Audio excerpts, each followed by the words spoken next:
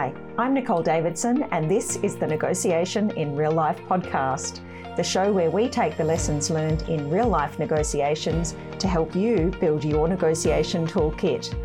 We'll be hearing from lawyers, entrepreneurs, and senior business people about their best and worst negotiations. Negotiation is one of the most important skills for success in business and in life, but it's a skill we are rarely taught.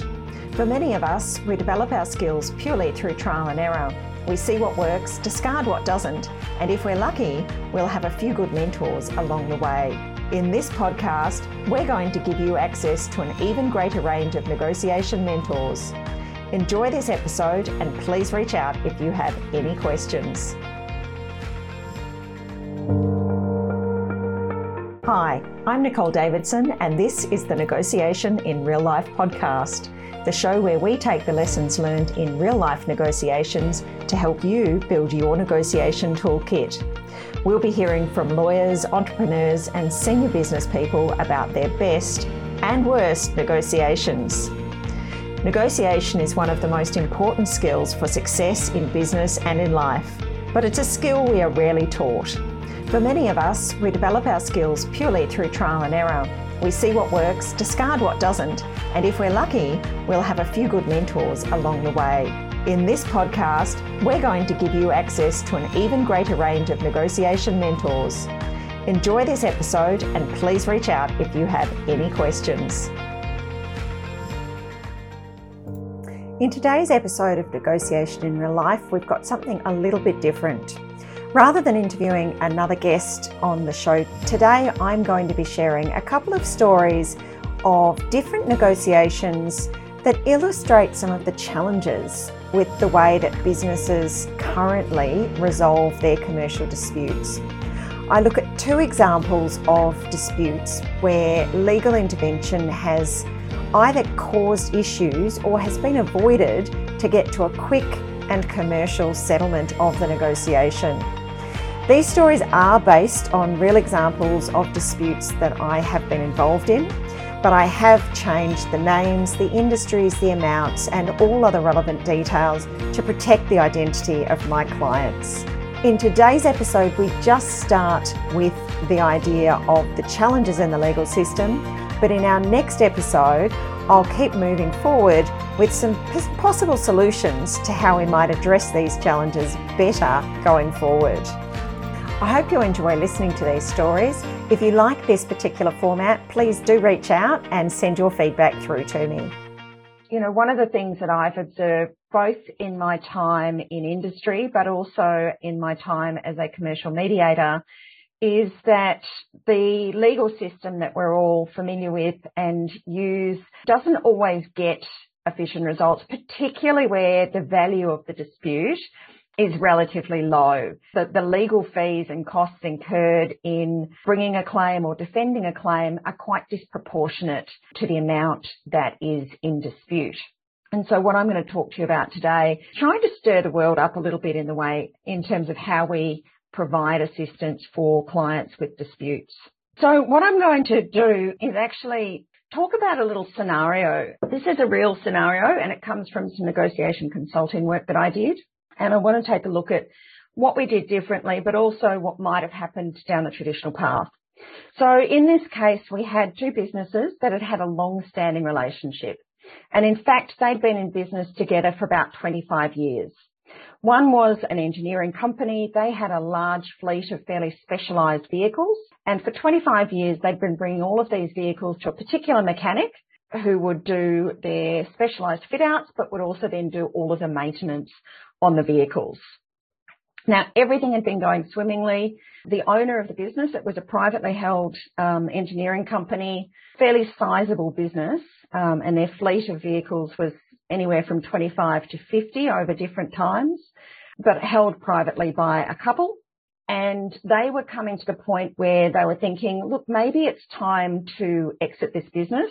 So they were starting to get things organised for an exit process. Now, part of this, they realised that for quite a number of years, they'd been taking all of their vehicles to the mechanic. The CFO and the wife owner realised that they had a fairly strange commercial arrangement going with the mechanic who was doing all of these repairs. He would basically take the vehicles in when they came, do what he thought was necessary, and it was quite common that the business wouldn't be provided with an invoice, and the business owner, the husband owner, would just arrange for a payment of what he thought the approximate costs of the repairs were for that particular month.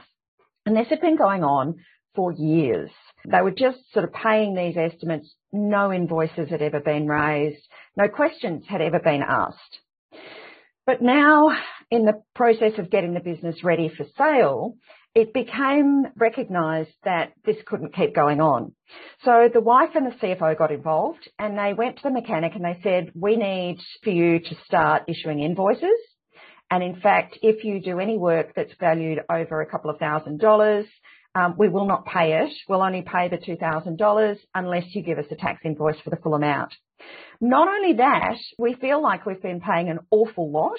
We'd like you to do a reconciliation for the last 3 years to show that what we've been paying you is fair and reasonable. Now, the mechanic didn't take this very well. He obviously was not thrilled at the fact that this relationship was being called into question, and he got quite upset. He also then decided that he had been undercharging for years. Now, on the side, the client had also decided that they were getting a bit frustrated, so they had started taking some of their vehicles to an alternate mechanic, and they were starting to get this impression that they might have been being severely overcharged for years. So you've got the client sitting there going, wow, we think we've been overpaying for years. You've got the mechanic sitting there going, I've been doing these guys a favour. I've never reconciled. I've never charged them all of what I was entitled to. And now they're complaining and they want a reconciliation. So he said, well, you want a reconciliation for 3 years. I'm going to go back 10 years and I'm going to get all the money that you haven't paid me. So they came to an agreement in the end that they would do a 5-year reconciliation. After he did that reconciliation, it turned out that he was claiming close to $500,000 in extra charges that he hadn't been paid. Now, as you can imagine, the business was not thrilled about this. And, in fact, they'd been coming thinking, we're going to get some of our money back because you've been ripping us off and overcharging us and spending too long and charging excessive amounts for parts. And here they are being told, well, you've got to give us an extra $500,000. Now, if we think about what would typically happen in a case like this, now, once again, it was interesting because the mechanic wasn't actually issuing an invoice to get the $500,000. He was just saying, you owe me this and you need to pay me. He did have some vehicles in the workshop, and he did have all of the workshop records and all of the service manuals for the whole fleet that he sort of had the ability to hold as ransom. Now, typically in a case like this, you would expect the parties to then, if they can't negotiate it themselves, which they'd gotten to a stalemate in their personal negotiations, to go to a lawyer. Now, the only reason that the client was wanting this to get resolved, because obviously they didn't have to volunteer and jump up and down and pay the money unless the mechanic was demanding it, but they did want to make sure that their books were clean in the event that they had a potential sale come up.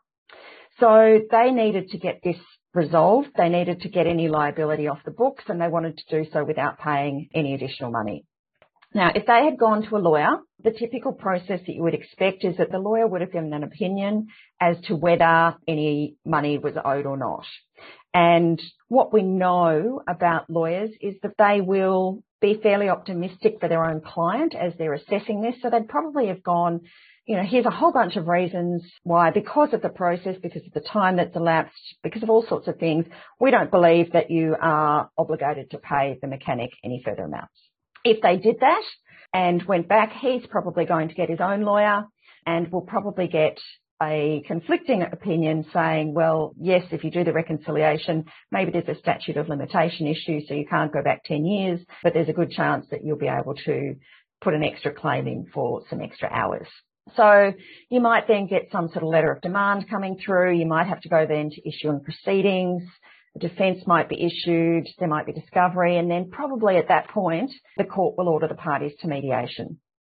Now, during that piece, when you think about what that might mean, the costs for the clients of going through that process are going to be fairly significant. This was close to $500,000, so it was out of magistrate's court. It would have been into the county court. So you're probably talking to get to proceedings issued, defence, discovery, mediation. Even if mediation came in before discovery, you're probably talking at least $30,000 in combined legal fees for the two parties. Maybe a bit less, maybe quite a bit more. The other thing is that this process is going to be slow. Obviously, we know that depending on which court you're in, there can be quite long delays. So if the engineering business is trying to sell their business and this is going on, it's going to impact their ability to sell the business. It's absolutely unclear on what the value would be to both businesses from the disruption of their senior management as they're managing this dispute. My guess is there's going to be a few sleepless nights for both businesses, and that then leads to an impact on the families of the business owners, all of which are fairly negative outcomes. Now, what happened in this case was that the engineering company could see what was ahead. They didn't want to go to court. They didn't want to involve lawyers. So they brought me in this case, and I went and sat down with the mechanic. We had a couple of sessions of negotiation looking at what would be reasonable, what would be fair. I also went back and spoke to my client, and in the end there was a settlement resolved. It was actually highly favourable to the mechanic because my client really valued getting a resolution, and because they also valued or wanted to recognise the fact that there had been a really positive relationship and friendship for a number of years. So because their driving interest was getting this done, getting it cleaned up, and money wasn't the objective for them, they were happy to pay a bit more than they would have otherwise to get this resolved. But let's have a look now more generally at what's causing this. So there are a few problems with the legal system as it plays out. The first one, and I think the most significant in terms of being able to get things resolved efficiently, is that we live in an adversarial process. It is a process that relies on only having one winner. You can't have two winners at trial. And the risk of that is that it actually causes a lot of stress and anxiety for people because they're now in a battle. You know, the minute you get into court, you're in a win or lose battle. Now, what that does is a couple of things, and the biggest one is fear. Some of the mediation work I've been doing over the last year has been rent relief. Hugely difficult area because neither party has done anything wrong in a rent relief dispute for COVID, something that's been forced upon the two of them to work out who's going to get a discount and how much that discount in rent will be. But one of the cases stood in mind because in this particular situation, the landlord and the tenant had been negotiating really well. They'd had good conversations. They were working through things. And, you know, the landlord reported to me, I thought everything was going really well. Why did it end up in mediation? Well, what happened was that the landlord decided that they needed to protect their position in case they couldn't get to a result. So they went to get legal advice, and not only did they get legal advice, the lawyer also wrote a letter to the tenant setting out what they thought the landlord's rights were and what was a reasonable request. There was nothing particularly unreasonable in the letter. It was a very fair, reasoned letter and not very different from what was eventually settled. But here was the problem. The minute the tenant got a letter from the landlord's lawyer, they got afraid. They thought, oh my God, the landlord's gone legal. We can't afford a lawyer. They're going all guns blazing. We don't know what to do. So they went quiet. They stopped responding to the landlord. They didn't respond to the landlord's lawyer's letters. They just went into hiding and tried to avoid the fact that there was this conflict going on. So, of course, what happened was the conflict that was very close to being resolved and was quite amicable got worse because then the landlord's frustrated because the tenants disappeared and they think there's some nefarious purpose behind that, and it all just escalated. The very nature of the adversarial process actually creates this fear that can stop people participating. The other thing that I often see is that once people get to the lawyers, all the negotiations seem to stop. The clients are no longer negotiating directly because the lawyers are there and they've got a job to do, which is fine. But what tends to happen is that everything's done in writing. Now, there's a couple of issues with that. One is it's a very slow process. It's a much slower process to have a series of letters going backwards and forwards than it is to have a conversation. But the other issue with that is that the writing is much more prone to being misinterpreted in a way that escalates conflict. If I'm in conflict with somebody and there's something that I'm reading and it could be interpreted as something positive and contributing to a negotiation, or it could be interpreted as something that is being aggressive or hostile, because I'm already in conflict with that person, I'm much more likely to assess it and take it on board as something that's aggressive and hostile in its intent. So once again, that mere bringing down of communication to writing can increase the tension and stress. The other thing is we know that, and research has proved time and again, that lawyers have a subconscious bias around their estimates of prospects of success. If you give the same file with all the same information to 3 groups of lawyers, if you tell one group they're acting for the plaintiff, one the defendant, and one don't tell them who they're acting for, you will get 3 groups which have statistically different assessments of the likelihood of success and what a payout might be in the event.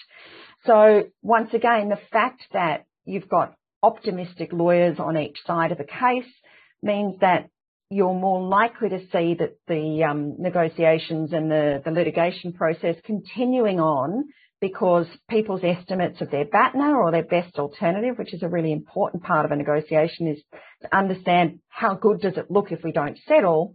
They're overestimating that and then maybe turning down offers that actually would make sense to accept. Other problems with litigation, of course, is that we know that the system is somewhat overwhelmed.